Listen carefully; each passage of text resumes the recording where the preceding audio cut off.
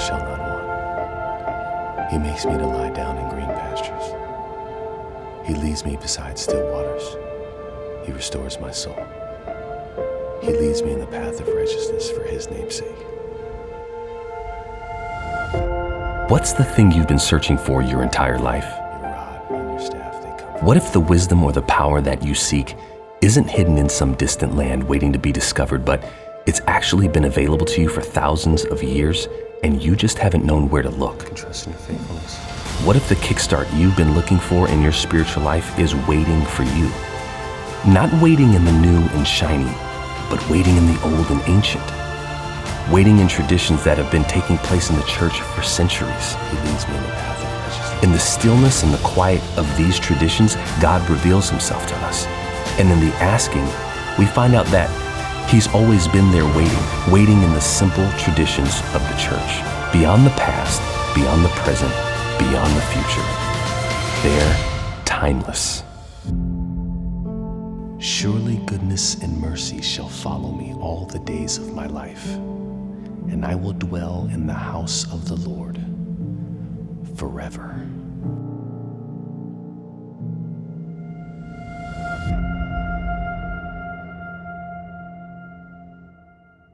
Well, it's good to see you guys this weekend. If you're visiting for the very first time, you are 1 week late because last weekend we gave away $110,000 in cash here at Hope Community Church. And based on the parable of the mina that Jesus told, we've asked you to take that money, multiply it, bring it back on April 19th, and we're going to use that money. I hope to grow it to $1 million, $2, $3 million that we use to plant churches just like Hope all over the world. Churches that can impact and change people's lives because of the gospel of Jesus Christ. And I hope you're putting your mina to work, okay? I've heard some great stories. I've heard some whiners out there like, I don't know what to do, but I've heard some great stories. Like I heard one small group, get this, they're gonna organize a poker game in a Harley Davidson shop.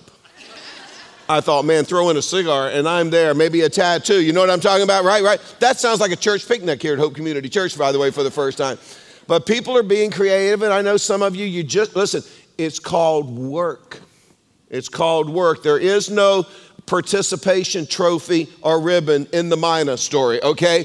You got to get out there and work, and I'm telling you, if you will do your part, God is going to do some amazing things. Just be creative. I'll give you an idea. Laura and I had given away 4 tickets to the Jody Messina concert, and if you missed it, you missed an incredible treat. She was absolutely phenomenal. But we were given 4 of those tickets back because they couldn't go. And so last Sunday, I sold 2 of those tickets for $1,000, and I sold 2 on Facebook. Somebody auctioned them off for $300. So Laura took our $40. We didn't get but 20 in the Mina Project, and we've turned it into $1,300 already. See, now, some of you had tickets, and you didn't show up. Oh, you missed your moment. You could have sold those bad boys and your Mina Project would be over. But get faithful. Start thinking outside the box. God is going to do some amazing things. Now, next week, I'm kicking off a brand new series we are calling 10. I'm telling you, of all the series I've been involved in, studied lately, this one has blown my mind. I have learned more about the principles of relationships behind the 10 Commandments. It's not just a bunch of, don't do this, you'd better do this. I'm telling you, there's a principal relationship behind each one that can absolutely blow our minds. It can transform our relationship with God, and they can transform our relationships with each other. We're going to start that series next weekend, but this weekend we are wrapping up our Timeless series, and I want to wrap it up by talking about a timeless principle of trust. This is the part of our relationship with God that is never, ever going to change. See, I used to think that when I hit maybe the age of 60, I wouldn't have to trust so much. Marriage was going to be perfect. Kids were going to be perfect. Grandkids were going to be perfect.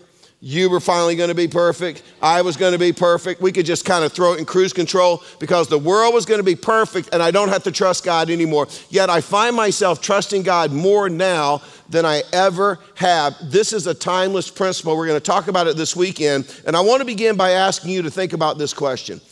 What would my life look like if God was at the center of every area of my life? Think about that for yourself. Ask yourself, what would my life look like if God was at the center of every area of my life? Have you ever thought about that? And I ask you that because, see, there's a lot of us here who have been a Christian for a while, and we could all stand up here and give examples of times in our life where God began to go to work and he wanted us to trust him in some area of our life. Maybe it was something he wanted us to do. Maybe it was somewhere he wanted us to go. Maybe it was something that he wanted us to give up. And when those times come in our lives, even for those of us who have been Christians for years, most of us in that moment, we find ourselves arguing with God. In other words, instead of just trusting God when he asks us to do something, instead of just saying okay, we immediately begin to look at the risks that are involved if we choose to do what God wants us to do. And often we find ourselves saying things like, God, listen, if I give up this relationship because I feel like that's what you're asking me to do, the risk is that I'm going to be alone again. Or God, if I trust you with my finances because I feel like that's what you're asking me to do, the risk is that I'm going to be poor again. Or God, if I risk and stay in this marriage, even though I want to get out of this marriage, but I know you want me to stay in the marriage, the risk is that I'll never be happy again. And in those moments, we get so focused on the risk of what God wants us to do, we often miss the goodness and we miss the faithfulness of God. But you see, this is the real tragedy. In those moments, for us to say no to God, for us to choose not to trust him, often is to walk away from the very thing that we actually want in our life. For example, what if I were to ask you the question, what do you want out of life? Have you ever really thought about that? What do you really want out of life? Well, if you're here and you're single, you might say, I want someone who loves me unconditionally. I want to be in a relationship of mutual respect. I want to be in a relationship of mutual trust. Or maybe you're here and you would say, you know what, Mike? I want security. Others would say, I want peace. Maybe you would say, I want a marriage that's fulfilling. I want a family that's strong, that's going to stay together. But here's what you understand. When we say things like that, God's response is awesome. Because that's what I want for your life too.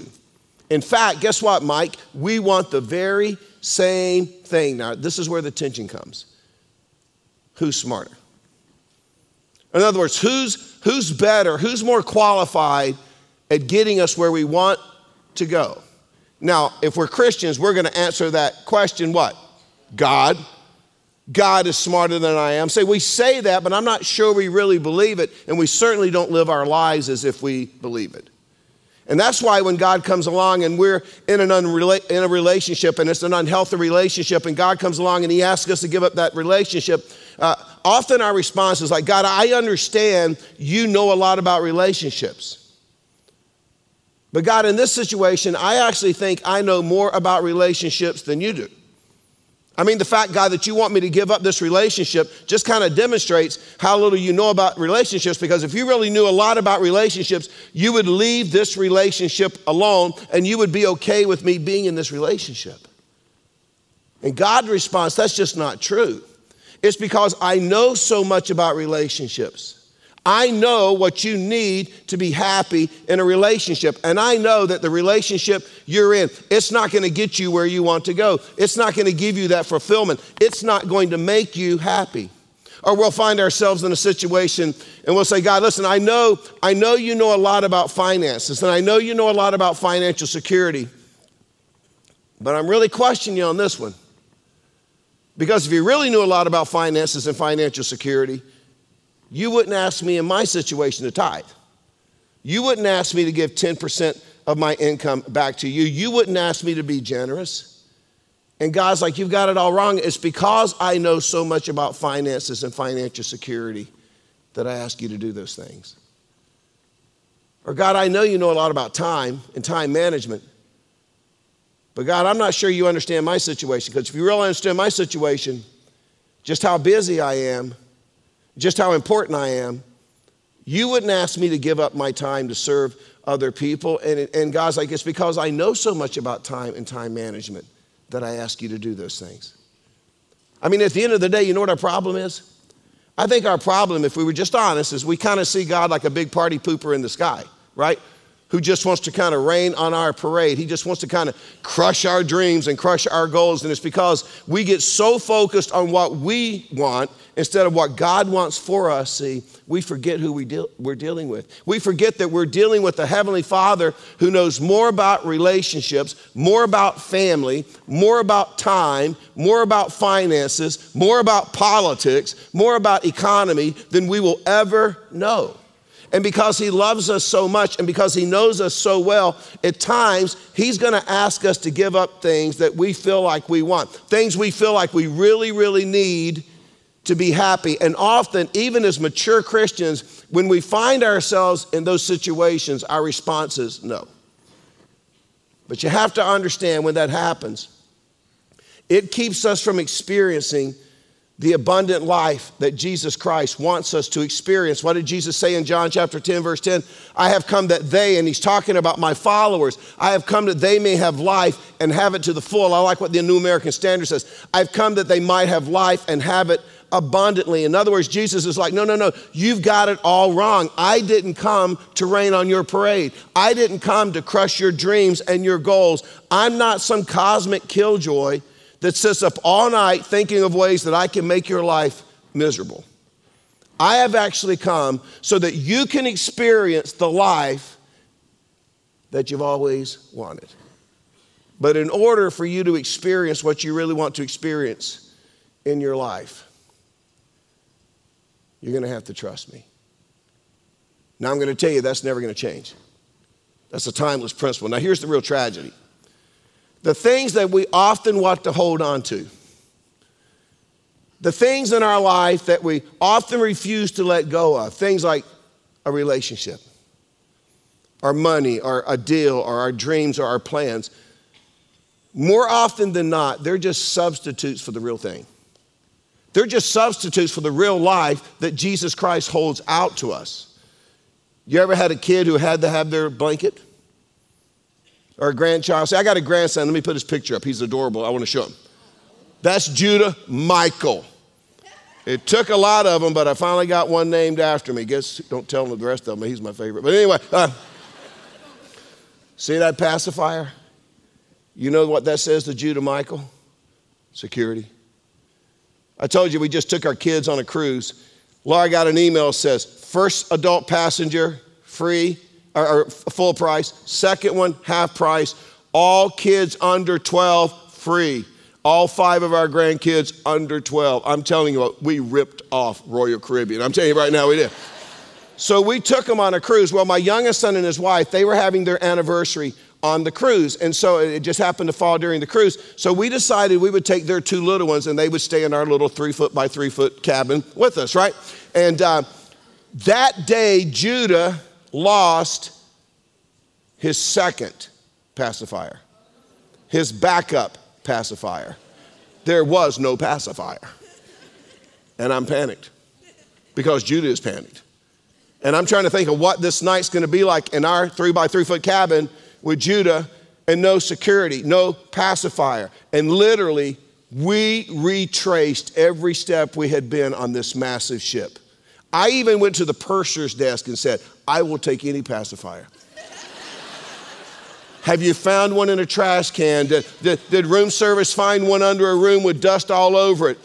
I'll boil it, right. But I tell you, just any pacifier, I'll take any pacifier. And they're like, well, for safety reasons, we have to throw them away. And I'm like, I'm going to kill you. But anyway, my son literally put Judah in the stroller and went all over the ship looking, do you have a pacifier? Everybody he passed with a stroller, do you have an extra pacifier? And finally, up by the pool, there was a lady who says, I have one and it's still in the package. We're like, thank you, Jesus. He got his pacifier, he got his security, and he slept like a blanket. Now, we're all adults, right? We know there's absolutely nothing secure about a pacifier. But for Judah, I'm telling you, that pacifier represents security. And we laugh, but this is what's sad. As adults, we do the exact same thing.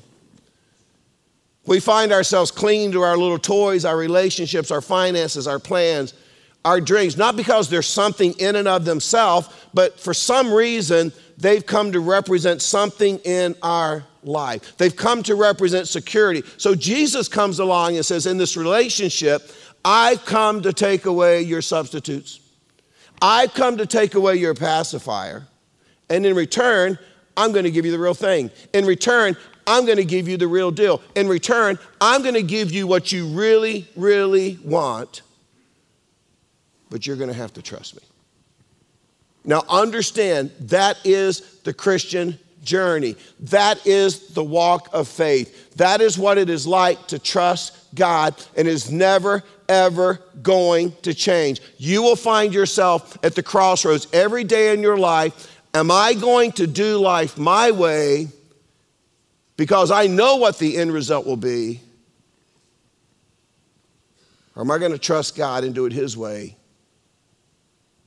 Because if it's His way, it's going to be better. If you brought your Bible this weekend, turn to Luke chapter 5. If you didn't, we'll put the verses up on the screen. But I want to show you a group of businessmen who had to come to grips with this very truth. And in this story, Luke chapter 5, these particular men, they were in the fishing business, a very, very popular business in Jesus' day. In fact, if you study the Gospels, you will find that 7 of the 12 that Jesus called, they were in the fishing industry. But not only were they in the fishing industry, these are now disciples. They have spent time with Jesus. In fact, they were there, they were present when Jesus performed his very first miracle. The disciples we're going to look at in Luke chapter 5, they were in Cana at the wedding when Jesus turned water into wine. And even though they were incredibly impressed, and even though it blew their minds, when the miracle was over, they went back to fishing. And so when we pick up the story, it's morning, they've been fishing all night, and Jesus shows up, and this is what it says in Luke chapter 5, verse 1. One day as Jesus was standing by the lake of Gennesaret, it's also the Sea of Galilee, with the people crowding around him and listening to the word of God, he saw at the water's edge 2 boats left there by the fishermen who were washing their nets. In other words, these men have been fishing all night. And so now they have to stretch out their nets. They have to wash their nets. They have to mend their nets. And then they would leave their nets in the sun to dry. And my guess is this is probably the worst part of their job. They've been fishing all night. They're tired. They're exhausted. They're hungry. They just want to get this over with, get home, eat something, watch a little ESPN, get some sleep, because nightfall they're going to have to do this all over again. So you read in verse 3 of Luke chapter 5, he, and that would be Jesus, got into one of the boats, the one belonging to Simon. This is the same Simon who later Jesus is going to change his name to Peter, and asked him to put out a little from the shore. Then he sat down and taught the people from the boat. Now, Jesus didn't do this because of security issues or things like that. Jesus did this because he understood acoustics. He understood that if he was on the water, his voice would travel. More people, they didn't have PA systems in those days. He knew more people would hear what he was saying. So he's teaching them, and it says, when he had finished speaking, he said to Simon, put out into deep water, let down the nets for a catch.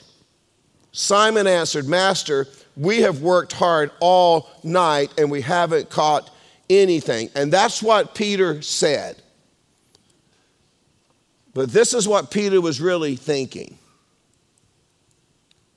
Stay in your lane, dude. See, this is what he's thinking. Jesus, you may be a pretty good carpenter. You may actually be able to turn water into wine, but you don't know squat about fishing.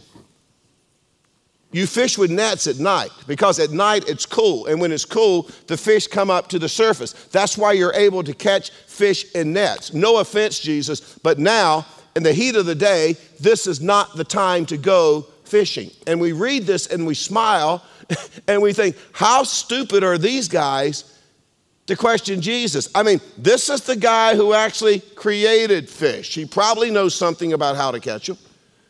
But the reality is we do the very same thing. We come to Jesus and we say, listen, Jesus, I know what you have to say about marriage. I've read it. But have you looked at my marriage? I know what you have to say about giving, Jesus. But have you looked at my financial situation? Or Jesus, I know what you have to say about forgiveness. I know 7 times 70 is often as whatever. But have you met my boss? Have you met my in-laws? Have you met my Pastor, have you met my spouse? I mean, Jesus, I know you're smart and all, but I actually might be smarter than you on this one. You ever feel that way? Do you ever act that way? Of course, we do that all the time, but I got to give credit to Simon for how he responded. Verse 5, Simon answered, Master, we've worked hard all night and haven't caught anything, but because you say so, I will let down my nets. And I think this is what Peter's saying. I wouldn't do this for anybody else. But since I just saw you turn water into wine, and if I have to go fishing again right now without any rest or anything, I'm probably going to need some wine. And we're going to be surrounded by water, so I feel like I'm in a good situation where you could do that. Let's just go. Let's just go and get it over with. Verse 6. When they had done so, they caught such a large number of fish that their nets began to break. So they signaled their partners in the other boat to come and help them, and they came and filled both boats so full, but they began to sink. When Simon Peter saw this, he fell at Jesus' knees and said, Go away from me, Lord. I am a sinful man.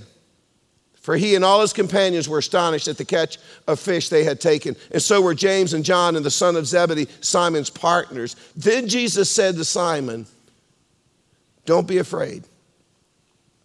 From now on you will catch men. So they pulled their boats up on shore.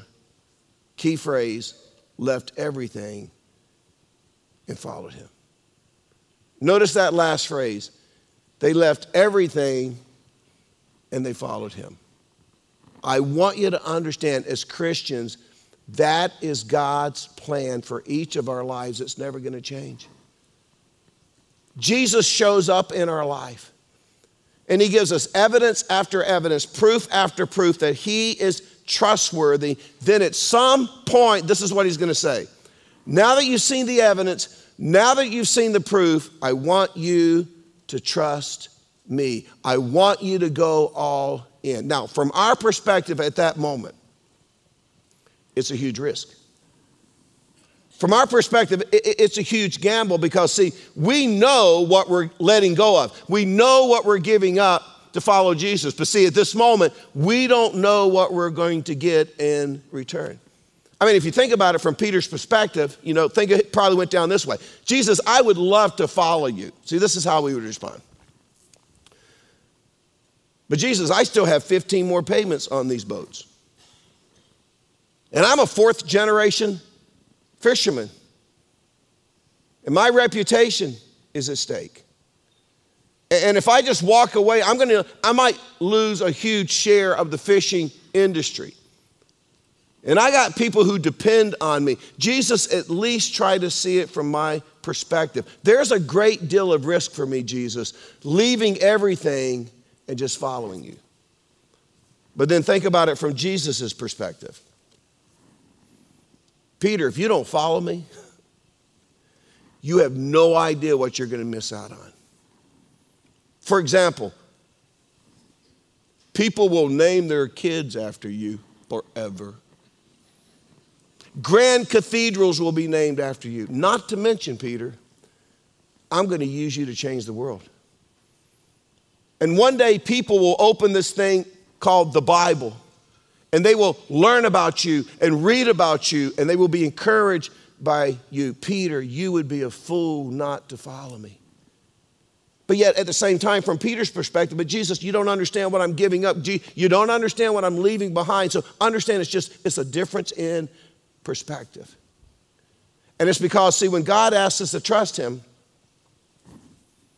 the only thing we're really sure of is what's in our hand.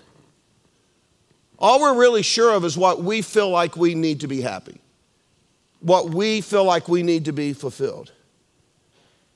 But God on the other side is saying, will you just trust me? Will you just trust me? Because I will never ask you to give up something that I won't replace with something so much better. In fact, if you will just trust me, you're going to look back one day and say, wow, I can't believe I almost missed that. I mean, as I think back on times where God asked me to let go of something that I really wanted to hang on to. In hindsight, you look back, no big sacrifice. Now, don't get me wrong. When I was in the middle of it, it was my whole world. But now that I look back, I'm like, that wasn't a sacrifice. That was the smartest decision I ever made in my life. That is a no-brainer. And in the same way, I guarantee you that as Peter, James, and John look down from heaven, they don't consider leaving those boats on the seashore that day. I don't think they consider that a sacrifice at all. I think from their perspective, they would say, smartest thing I ever did. No-brainer. And it's because God will never ask us to give up something that he doesn't replace with something better. But the ball is always in our court. And God is always going to wait for us to make the first move. I remember when God laid on our hearts to leave California and to move here and start Hope. Life was good. I mean, I pastored a church that took good care of us financially. We had a huge Christian school of almost 1,200 students that my boys attended free. Laura had been a music teacher, so she taught there part-time when she wanted to. We lived in a beautiful house. We had a swimming pool. It was on the West Coast. We went to Hawaii for vacation. And when God began to speak to us about leave this on the seashore and pack up your family and move to North Carolina and start life all over again, I'm telling you, it scared the bejeebies out of us. But I look back now. I could have never in a million years imagined this. See? And what I had to learn is this, that the issue isn't what's in our hand. The issue isn't what we can see, what's tangible. It's not what we have. This is always going to be the issue. Is God trustworthy? That's the issue every day. Is God trustworthy? You know, I had a little crisis in my life this week, man. And I was just sharing, you ever get out of bed and you just kind of feel broken? You don't know why, but something's out of sync. You just feel broken, right? And I told some of my staff, I said, I felt broken. And I noticed I was speaking to Laura the way I normally would never speak to Laura. And this sense of, I don't know. And as Laura and I began to talk through, and I had one of those, listen, trust me, it was the day I went home early. And I said, hey, babe, I am really sorry for the way I talked to you this morning. She said, yeah, you need to get that fixed. Because that's not going to work, you know. And we began to talk about what that looks like. See, as you talk about that, you realize sometimes to do that, you have to let go of some things. Because you feel God's doing some stuff. And the tension is, I know what I'm letting go of, but I don't know what God's going to do from his hand. And the question is God trustworthy? By the way, I hear stories every day of Christians who've spent years wrestling with God over little things. I consider them little things, things like toys and relationships and money and dreams.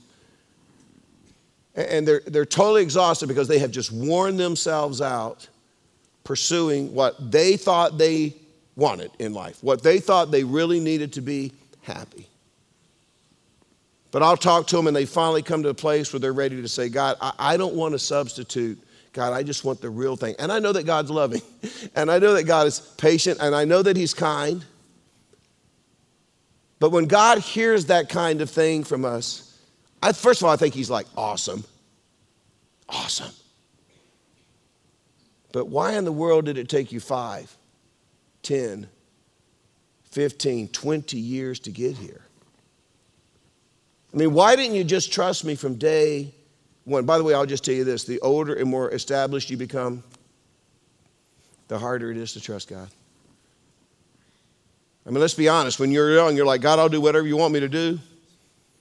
I'll go wherever you want me to go. I'll give whatever you want me to give, you know. You tell me what you want me. But see, we get older and we have more to lose. The risk factor goes up. And that's just not true of individuals. That's true of churches. Gracious, when we were young and had nothing, shoot, we trusted some God. We had nothing, you know. When we were given this property on Buck Jones Road, we had 1,000 people. This building that we designed, we knew we didn't even have enough people to give enough money. Forget pay the mortgage on it, maintain it, pay the electricity. So God put us next door in a gym where in less than 3 years, we grew from 1,000 to over 3,000 people while we watched this building being built that we couldn't afford. But by the time we walked in, God had provided. We used to have stupid faith. We were like, there's a mountain, let's go for it. We lived like that all the time. And this is what happens. The bigger you get, the more you have. And risks get a lot scarier. I'll give you an example. We're doing our best, everything we can, because man makes his plans, right? To launch a Fuquay campus this fall. We're working hard, man. We're negotiating with all kinds of people, trying to get a facility and all this going on. Out of the blue, I get a text on Tuesday. A guy that goes to Hope. Hey, Mike, you still want a campus in Durham? Yes. Okay.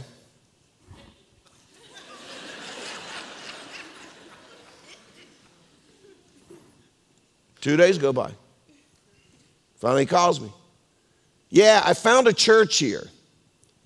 If you want a campus, this is just kind of where I am in life. I'll buy it and you guys can just lease it back to me, you know. And you know what my first thought was? Oh, that's not in our 2020 plan. But what if it's in God's plan? What if God's like, yeah, I know, Fuquay, yeah.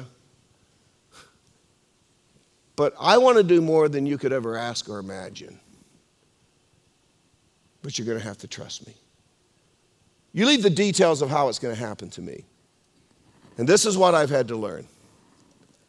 I've had to learn that if God is trustworthy with $20, he's trustworthy with $20 million. See, the issue isn't what we have. The issue isn't what's in our hand. It's not what's it. The real issue is God trustworthy? And if God is trustworthy, it doesn't matter what he asks us for. If God is trustworthy, it doesn't matter what he asks us to do. I'm telling you, for some of you, God's got a Red Sea that he wants you to walk through. For some of you sitting here listening to me, God's got a giant that he wants you to kill. For some of you, God's going to ask you to get out of a boat and trust him and walk on water. But let me tell you something. If you don't believe that God is trustworthy, you're going to miss out. Do you think Moses ever got tired of telling the story of the day he stood on the shore of the Red Sea with the Egyptian army closing in behind him? And God said, lift up your rod, and the sea parted and he walked through. You think he ever got tired of that experience? Think about that. You think David ever just got exhausted from telling the story about as a teenager how he walked out into the valley of Elah with a slingshot and killed a giant? You don't think that every time Peter sat down with a group of people and had a beer, he didn't say, did I ever tell you about the time Jesus asked me to get out of a boat in the middle of the Sea of Galilee and to walk on water, and it was like walking on concrete?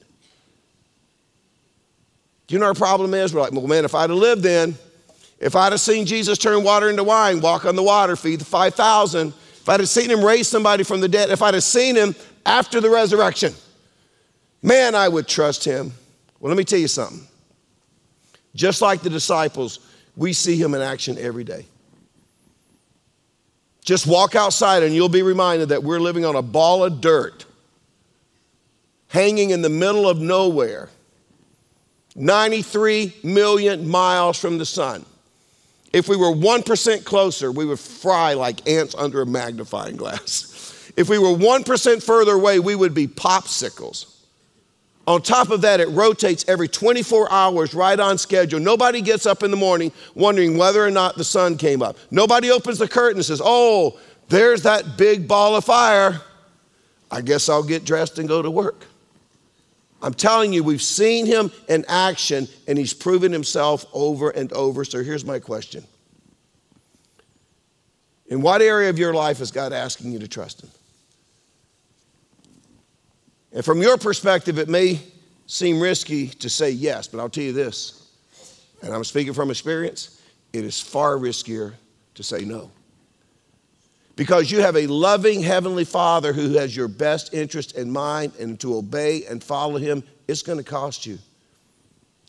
But not to obey and follow him, oh, it'll cost you far, far more. And so would you just be wise enough to say, God, I'm just going to take my focus off of what's in my hand, and I'm just going to focus on your character. I'm just going to focus on your faithfulness. I'm going to focus on your track record, and I'm going to be like the disciples. I've seen enough proof. I'm going to trust you. I want you to see the story of someone who had to make that decision. Watch the screen.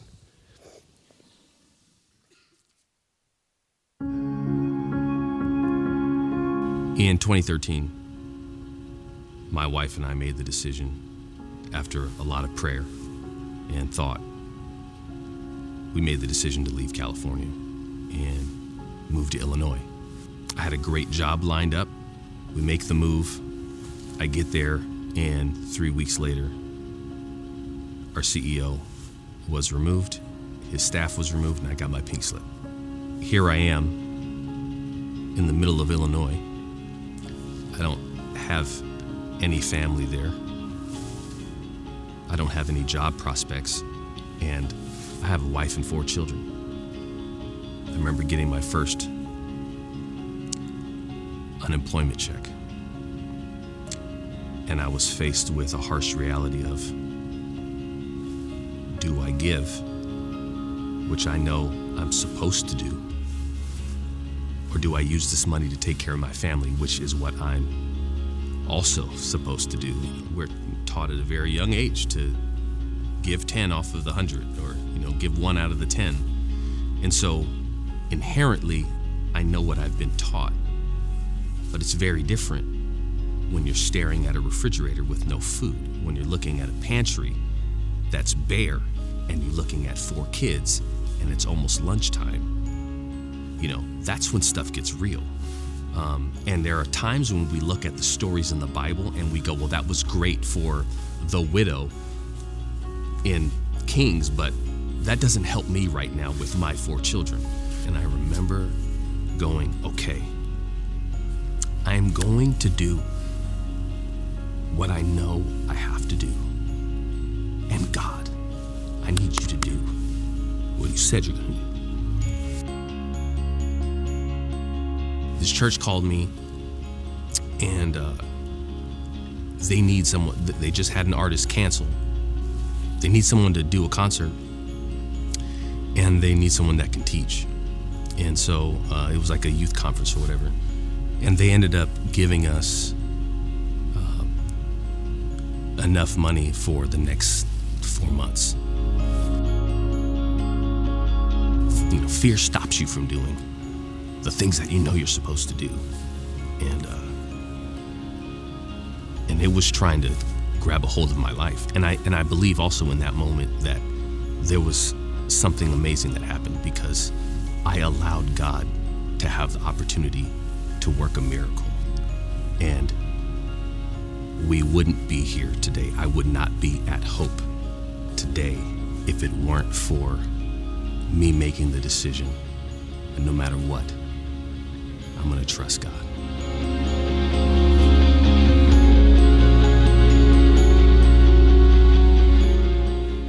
See, when you decide to live that way, Sam used the word fear. This is what happens. Your fear intersects with God's faithfulness. And when that happens, I'm telling you, you experience God like never before. In fact, this is what you discover. You discover that there's a whole new world, there's a whole new adventure that God has designed just for you. But you'll never experience it if you can't get to the place where you actually trust him. This principle's timeless. It's never going to change. I'm going to ask you to bow your head. Let me just ask you the question before I pray.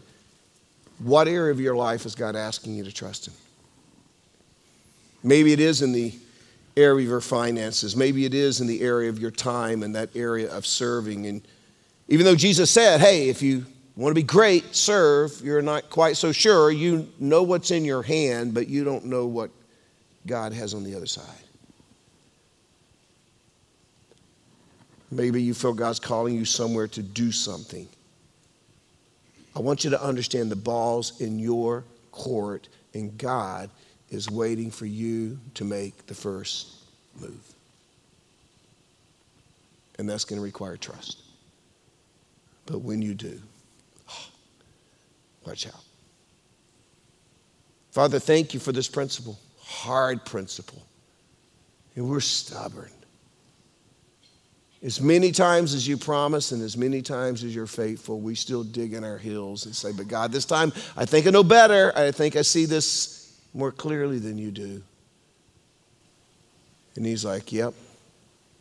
But if you'll trust me, your fear is going to intersect with my faithfulness, and I'm going to blow your mind. Father, I pray you'll get us there. And may we walk by faith, because this is the life you've called us to. In your name we pray. Amen.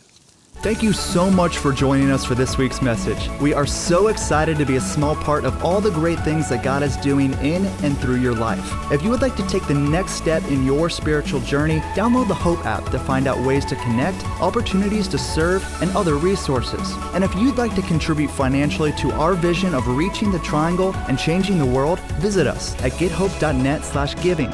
Thank you for your commitment to resourcing hope as we love people where they are and encourage them to grow in their relationship with Jesus.